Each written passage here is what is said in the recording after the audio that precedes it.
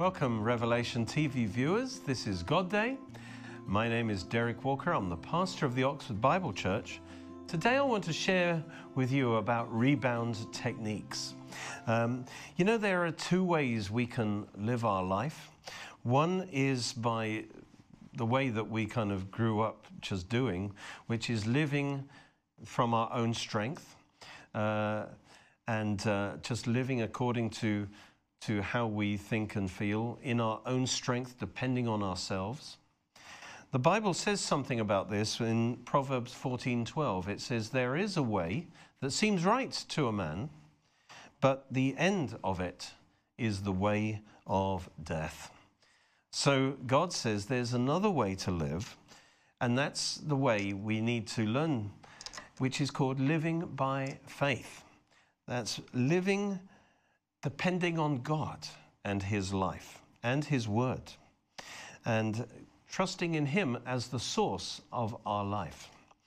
Another way to say that is living under grace, because God's grace is His operational power flowing in us. If we're born again, the grace of God flows in us out of our spirit by the Holy Spirit, and we can learn to trust that. It says if we will walk under grace and submit to the grace of God in us, we will not be under the power of the sin nature. And so we want to learn to live this new way, living by faith. And I'm going to share with you today one area really where this will really change our life. And it's the area of how we respond to things that happen to us. Because really, your life isn't primarily defined by what happens to you, but more so by how you respond to those things. That, in the end, that is the determinative thing. How do you respond? And when things happen to you, good things, bad things, whatever, you can either respond in the flesh, in the natural way, or you can respond by faith. And I want to talk about this. How do you respond? How do you rebound from situations? You see, one person might receive a blow that knocks him to the ground, and he just stays there. He quits. And another one will get himself up and rebound. So I want to teach you some areas where you need to rebound in God's way, and then you will walk in the blessing of God. So it's not what happens to you, but how you respond to the things that happen to you that really defines you and determines your success or failure in life. You'll see many people that you would think of, wow, they were successful people, but actually they were knocked down many times in their life, but they knew how to rebound. So there's actually 4 areas we'll cover quickly. The first area, I think, is the most important, is how do you rebound from sin? Yes, we do sin, but it's how you rebound that matters more than anything. When you sin, by the way, if you're a believer in Christ, you do not lose your relationship with God. You're still a child of God. You still belong to God. You are still in covenant with God, but our fellowship with God is diminished. You know, it's kind of like you're in a bright room. That's when you're in fellowship with God. You're walking in the light. When you sin, it's not like you go into total darkness, but the lights go down in your life. You don't see things as clearly. You'll become spiritually dull, and your heart becomes hardened, and your ability to operate in spiritual things is diminished. And so the light level goes down, you don't enjoy the presence of God as much. And so it is important not, to bounce back from that place. And of course, the key scripture that you need to know how to rebound from sin is 1 John 1:9. And this is a good verse for Christians. If we confess our sins, He is faithful and just to forgive us our sins and to cleanse us from all unrighteousness. This is a wonderful verse. I'm glad I was taught this early on in my Christian life. In other words, when you sin, don't run away from God. Run to God. Don't wait till you go to church before you confess your sins. Confess them to God as quickly as possible. Bounce back, because while you don't bounce back, you're like that man who's tripped up. You've fallen to the ground, your face is in the dust, and then you feel so guilty you don't even get up again. But this verse tells you how you can get up. To confess your sins, this word confess simply means to say the same thing as. And basically God says that is sin. That attitude is sin. That thing you did is sin. It was wrong. It wasn't God's will. And you simply got to agree with God. You've just got to say to God, God, yes, I bring that to the light. I admit that was wrong. I'm sorry. And he says, if you do confess your personal sins, he's faithful. He's faithful to his promise right here, his promise to forgive you. He will forgive you when you confess. And he is righteous to forgive your sins. Righteous means he is just and righteous to forgive your sins because of the blood of Jesus. Because Jesus paid the price for your sins to be forgiven, then God has a legal basis. He is righteous in forgiving your sins. See, if Jesus wouldn't have died for your sins, you could have confessed your sins all you like. It wouldn't have done you any good, because that sin still is legally on your account. But because Jesus paid the price, he can righteously forgive you of your sins when you confess them. Praise God. And he doesn't just forgive you your sins, it says he cleanses you from all unrighteousness. Now, this is different, you see. To be forgiven is a legal thing, and that's kind of outside you. It's kind of like that sin counts against you. It stands between you and your fellowship with God. And so when you confess your sin, God wipes that clean. But we can still carry the sin consciousness in our heart. And even though God has forgiven us, we can still act as if we're still not forgiven, because we feel that guilt and that shame. So as well as being legally forgiven, we need to be cleansed or washed from our sins inside our conscience, you see, in our heart. And it says the blood of Jesus will do that. And so God promises not just to forgive us, but also to cleanse us, our consciousness, but with the blood of Jesus and the Holy Spirit. Some people block that process because they don't forgive themselves. And when you don't forgive yourselves, it's like you're holding on to that sin, and you won't let that cleansing process happen, and you still feel guilty and ashamed. What you need to do in that situation is to say, Lord, you've forgiven me my sin. You are satisfied with the blood of Jesus for me.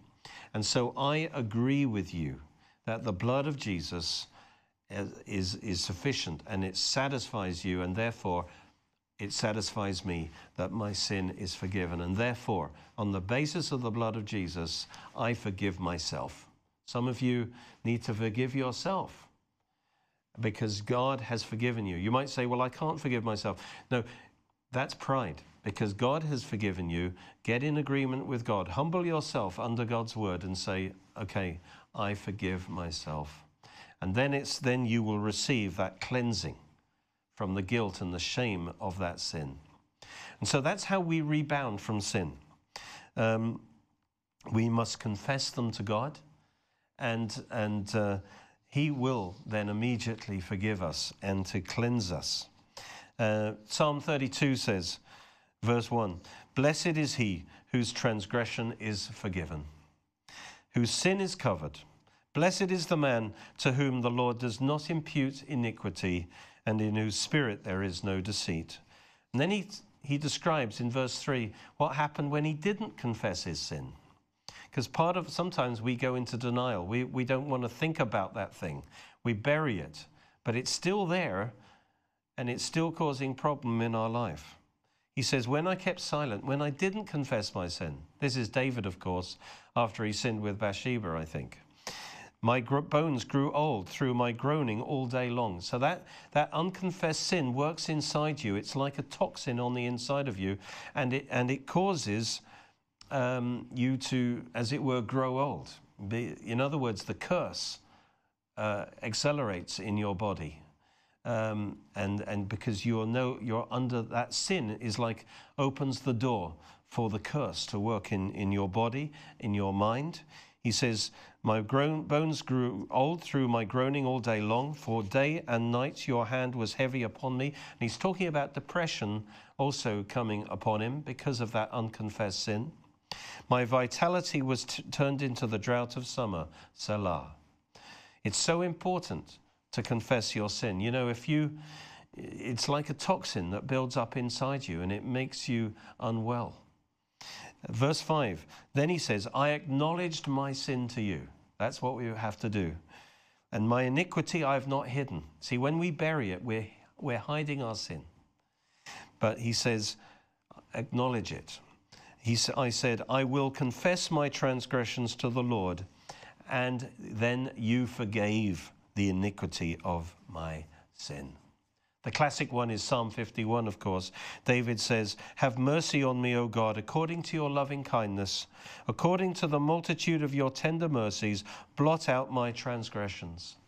And basically, this is when he sinned against, committed adultery with Bathsheba, and even arranged the death of Bathsheba's husband. Terrible sin. And in Psalm 51, he is confessing his sin before God. And he asks God to blot out my transgressions. Wash me thoroughly from my iniquity. Cleanse me from my sin. For I acknowledge my transgressions, and my sin is always before me. And it's interesting what he says here is, my sin is always before me. That means, especially if there is something you've done that really you feel so guilty about, and it's a burden upon you, you know, it's all right to look at that sin. Let it be before you. I want, you know, see that sin in its full horror, and how it's hurt you, but also how it's hurt God, how it's hurt other people, and hate that sin. It's not a matter of that you've got to get yourself into an emotional state as such, but you want to see that sin for what it is and hate it, and then you can totally repent of it and turn from it and confess it to God and ask God to thoroughly cleanse you and blot that sin out. And he will. He will. But sometimes we don't hate that sin enough. And that's why David says, my sin is always before me. He wasn't hiding it anymore. He was taking a good look at it, how bad it was. Not to do that for the rest of his life, but to do it so that he would truly repent of that sin. Verse 4, he says, against you, you only have I sinned and done this evil in your sight. He sees that sin is horrendous in the sight of God. And he says that you may be found just when you speak and blameless when you judge. He says you would be right to judge me for my sin. And it is rightfully sin. But you have forgiven me. Then he says in verse 7, purge me with hyssop. I love that. You see, when on the day of Passover, they would apply the blood to the door of the house, and that would keep out the destroying angel. And they would apply the blood with hyssop. It's a special plant. And so when he says, purge me with hyssop, he's really saying, apply the blood of Jesus to me. Apply the blood, the sacrificial blood of the Passover lamb. Apply it to me. And because it's by the blood that our sins are cleansed. He says, purge me with hyssop, and I shall be clean. Wash me, and I will be whiter than snow. Make me hear joy and gladness, that the bones you've broken may rejoice. Hide your face from my sins. Blot out all my iniquities. God will not only forgive, but he will forget. He'll blot out those sins. Create in me a clean heart, O God, and renew a steadfast spirit within me. So we ask God for two things. First of all, to forgive us our sins, to blot them out of his record book. And secondly, to cleanse us on the inside, to wash us on the inside, so that we can get up and go on with our life and be restored to fellowship. So this is number one. This is the main one, really. We must be good. We must learn these rebound techniques. We must be skillful at rebounding from sin by coming to God and confessing our sins to God and hating those sins and agreeing with God that that is sin. We have to bring it to the light. Now, the number two might be a surprise to you, but we also need to rebound from success and blessing in our life. Because you see, when you have tremendous success in your life, you've achieved something great or whatever, God's used you in a miracle. God's used you to give a great prophecy, whatever it might be. And everyone is cheering you, perhaps.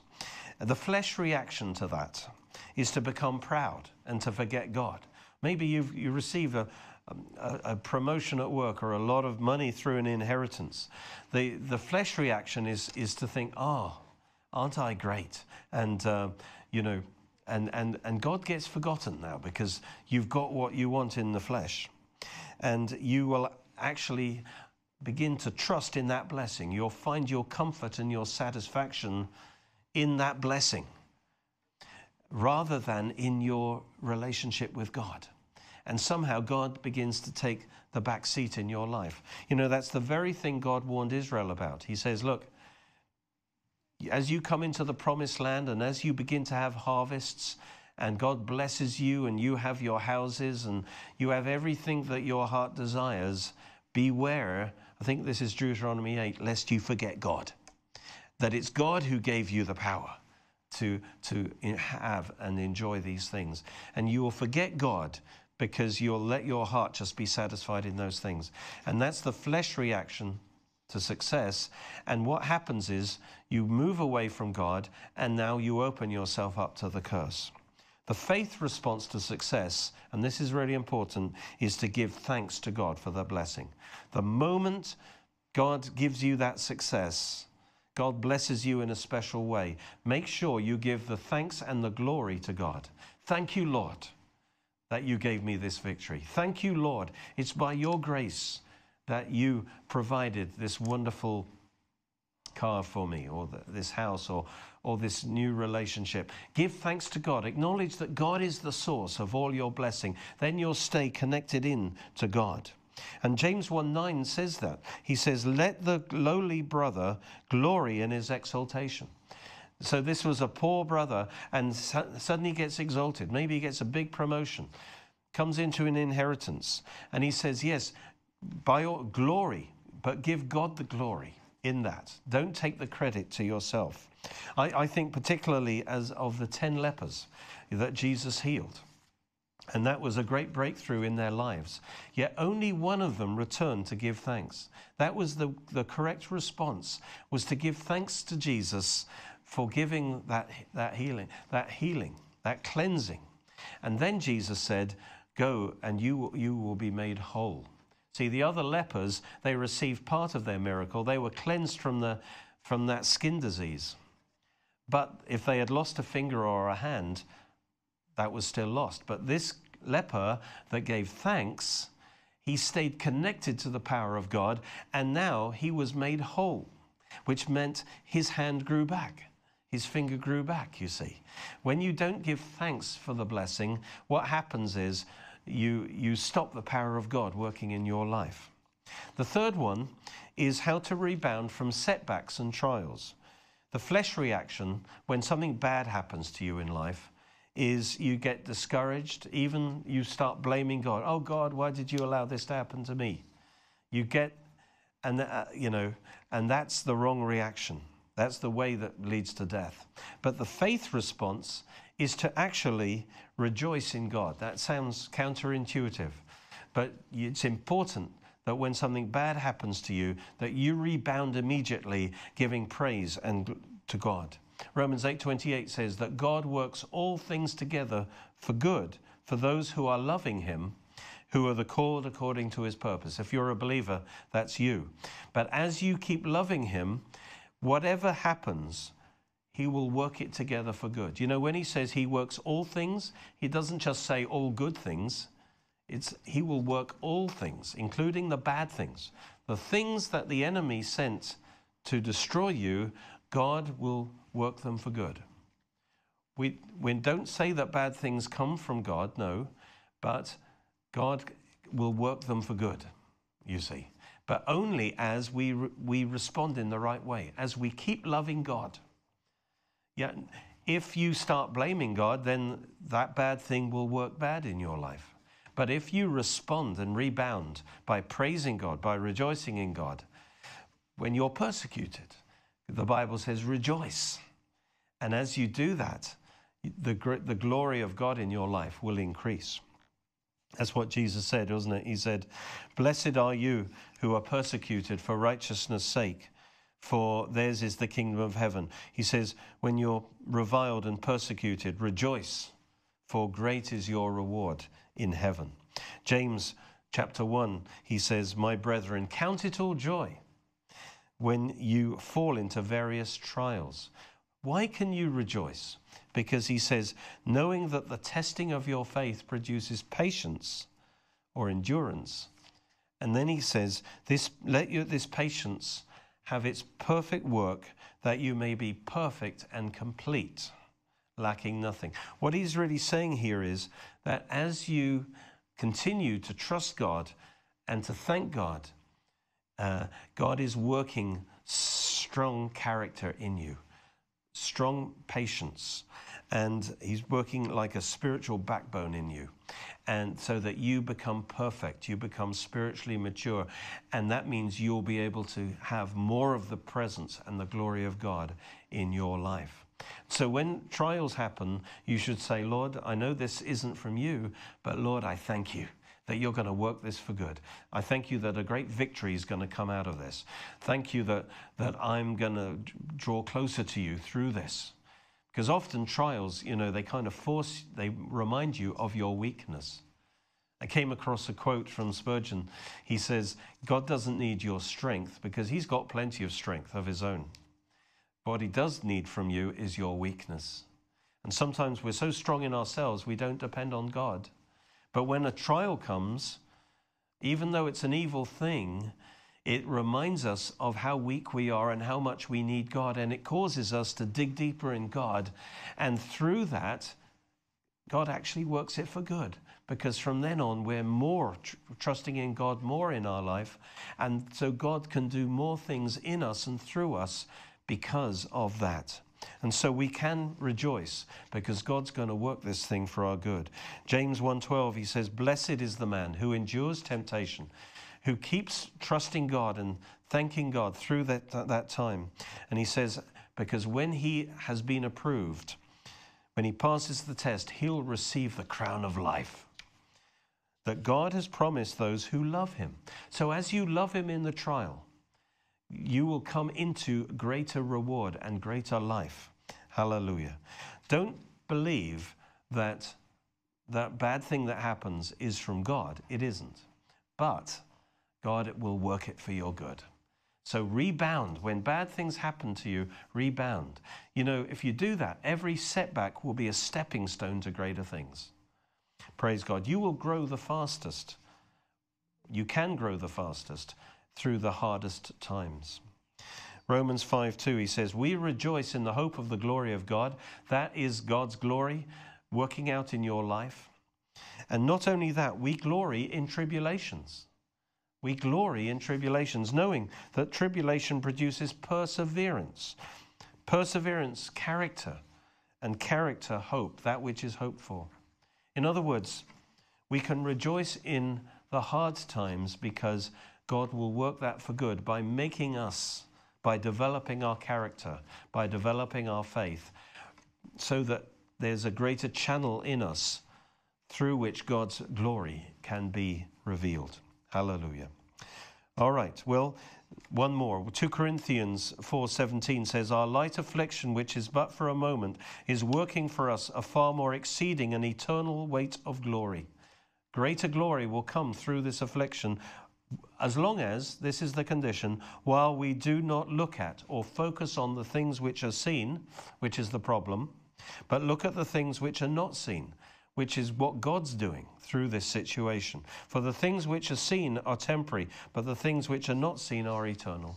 So while we turn our eyes from the problem to God, and we glory in God, and we say, thank you, Lord, you're going to work this for my good. That's how you rebound from bad things. And finally, the last thing you must learn to rebound from quickly is rebound from hurts and offenses. When people hurt you, when people do something bad, you rebound by forgiving them quickly. You see, the flesh reaction is to nurse it, rehearse it, become bitter and unforgiving, and that will only hurt you. But the faith reaction is forgive quickly. Be kind, be tender-hearted, forgiving one another, even as God has forgiven you. So in other words, and Jesus, of course, said, if you don't forgive, if you don't forgive, neither will your Father in heaven forgive your transgressions. So you'll create a blockage between you and God if you don't forgive. So how do we rebound? We must be good at, these are rebound techniques. Rebound from your sin by confessing your sin quickly. Rebound from success by giving thanks to God and give him the glory for your success. Rebound from setbacks and attacks by rejoicing in God that he is going to turn this thing for good. And rebound from offenses and hurts by forgiving that person quickly, by saying, look, God, you've forgiven me of my sin. You've forgiven me of £1 trillion debt. So I'm going to forgive my brother and my sister, that person, of that £10 debt that they owe me because of that sin. I forgive them. Forgive quickly. Otherwise it will get into you and you'll become bitter and it will only hurt you. Rebound. These are the rebound techniques. God bless you.